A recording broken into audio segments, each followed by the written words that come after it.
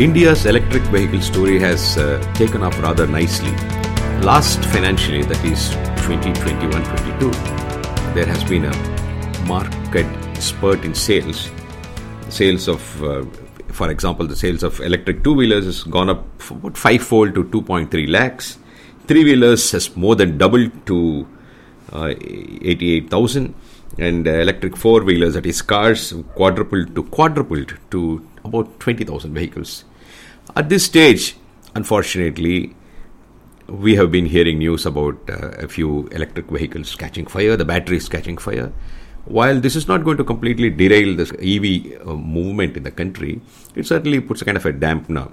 So it is in this context that we are going to examine in this podcast, why is it that batteries catch fire and what is it that we can do to prevent it from happening altogether. So let us take up the first question, why do batteries catch fire? So we will look at a cell. A cell is a unit of a battery. A battery is, after all, a stack of cells.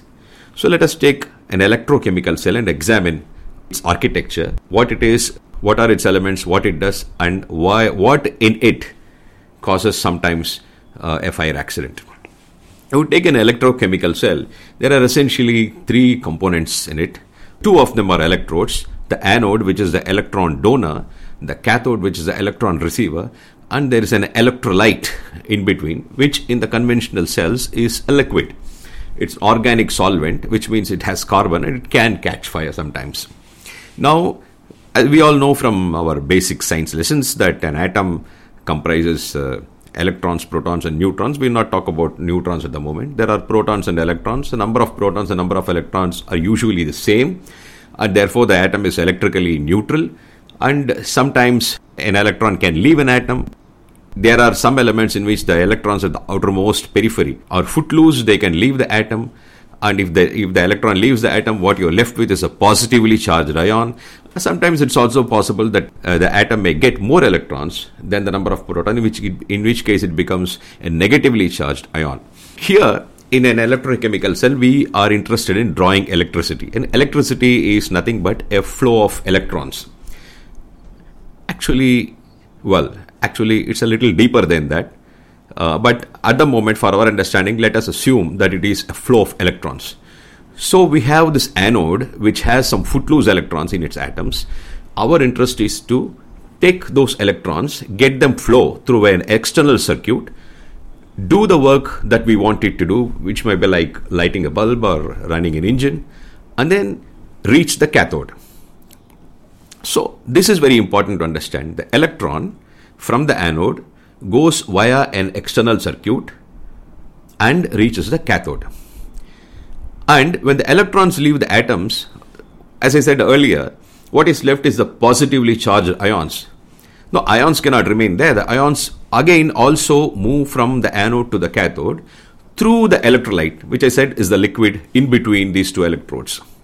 So this is how it works. The electrons are supposed to move from the anode to the cathode via an external circuit, and the positively charged ions are supposed to move from the anode to the cathode again through the electrolyte. Now when these ions move from anode to the cathode, because of that movement, and especially if the anode is metallic like lithium ion batteries, what happens is it kind of tends to pull that metal, so that on the anodes sometimes spikes form. They are called dendrites. And if these spikes touch the cathode, again imagine in a cell, the anode and cathode are not very far apart, they're very close by. If they touch the cell, then that itself, the dendrite itself, becomes a path for the electrons which are supposed to go via an external circuit. Instead, they go from the anode to the cathode through these dendrites, and what you have is a short circuit. And when you have an electricity flow, there is always some heat. And when there is heat in a solvent, it is possible that the solvent will catch fire. And this is essentially of course, there could be a few other reasons why these cells, batteries catch fire, but this is predominantly the scientific reason why this happens. For example, a battery can catch fire in the case of an accident. We are not talking about it. This is usually the architecture of the cell. Sometimes results in a fire accident, and this is how it happens. So, what should we do now? The answer is in an emerging technology that is called solid state batteries. A solid state cell is one in which, as the name suggests, no liquid. The electrolyte, which is a liquid in a conventional cell, electrochemical cell, it could be a liquid or a gel. But in the case of a solid state cell or a solid state battery, which comprises solid state cells, the electrolyte is also a solid. And because it is a solid, it doesn't readily catch fire. And the dendrite formation also is prevented, because dendrites, get formed through a liquid, but it cannot form through solids. That is one of the reasons. And the very nature of these solid electrolytes prevents this kind of short circuiting. So that's appears to be a very simple and ready answer. Instead of a liquid, you have a solid, and the solid is usually a chemical of a compound of lithium phosphate or lithium oxide, one of those things. And let's not get too technical here, but you need a solid electrolyte for this purpose. Then the question is, if solid state batteries or the batteries in which the electrolyte is also a solid is such a simple answer, then why hasn't the world moved towards it already? Now, indeed, everybody all over the world is researching into this, and the idea is to get there all over the world. Some companies, in some countries have achieved some degrees of success, but nobody can really claim to be much ahead of the start line. So we are all in the same, the beginning stages yet. Eventually, things will crack, and scientists will crack this technology, and the world will move towards solid state battery. But it has not happened already yet because of certain challenges. The challenge is that when you have a liquid electrolyte, the electrolyte itself percolates or permeates the electrodes, the anode and cathode, so the ionic conductivity is good. That is, it's easier for the ions to pass from the anode to the cathode through a liquid electrolyte, whereas if it is a solid electrolyte, at the juncture at the places where the solid electrolyte touches the electrodes, there is some kind of an electrical resistance. So, without getting too technical, what happens is the ionic conductivity is not very good if you use solid state batteries. Of course, if you use solid electrolytes. Of course, it doesn't stop there.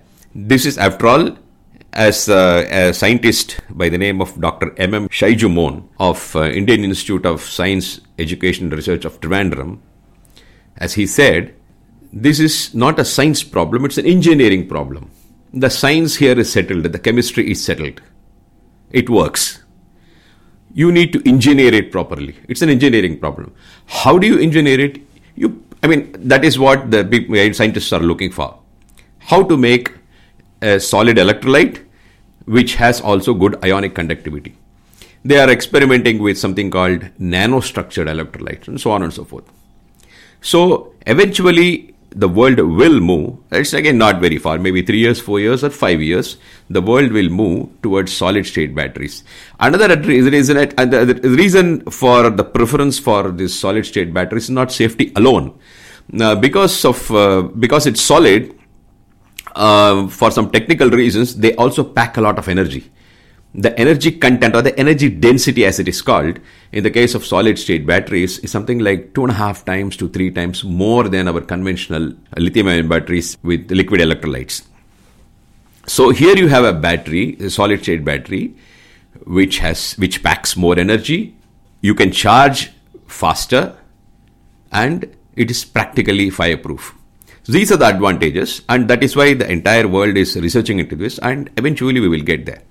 But here is where I would like to point to an interesting development that has taken place in India very recently. In the first week of April 4th to be precise, the government of India announced the creation of a consortium of 15 R&D institutes in the country, many of them IITs of Roorkee, Kharagpur, Kanpur, Bombay, IISERs, and several other institutes, 15 of them. The consortium is meant to research into solid state battery, develop an indigenous technology, and come up with a device. And presumably after that, this technology will be transferred to the industry. So each of these constituent member institutions has a specific task. And Dr. Yogesh Sharma of IIT Roorkee is the lead principal investigator for this project, which means he's a chief scientist as far as this project is concerned. And this consortium has just begun work. It has been funded by the Department of Science and Technology. It has set itself upon the task of developing a solid-state battery. And we learned that they have sort of given themselves about 3 years' time for the first phase to complete. And before long, we will have an indigenous homegrown solid-state battery technology, which the entire world needs. And when you have it, you will no longer see battery fires. Thank you very much.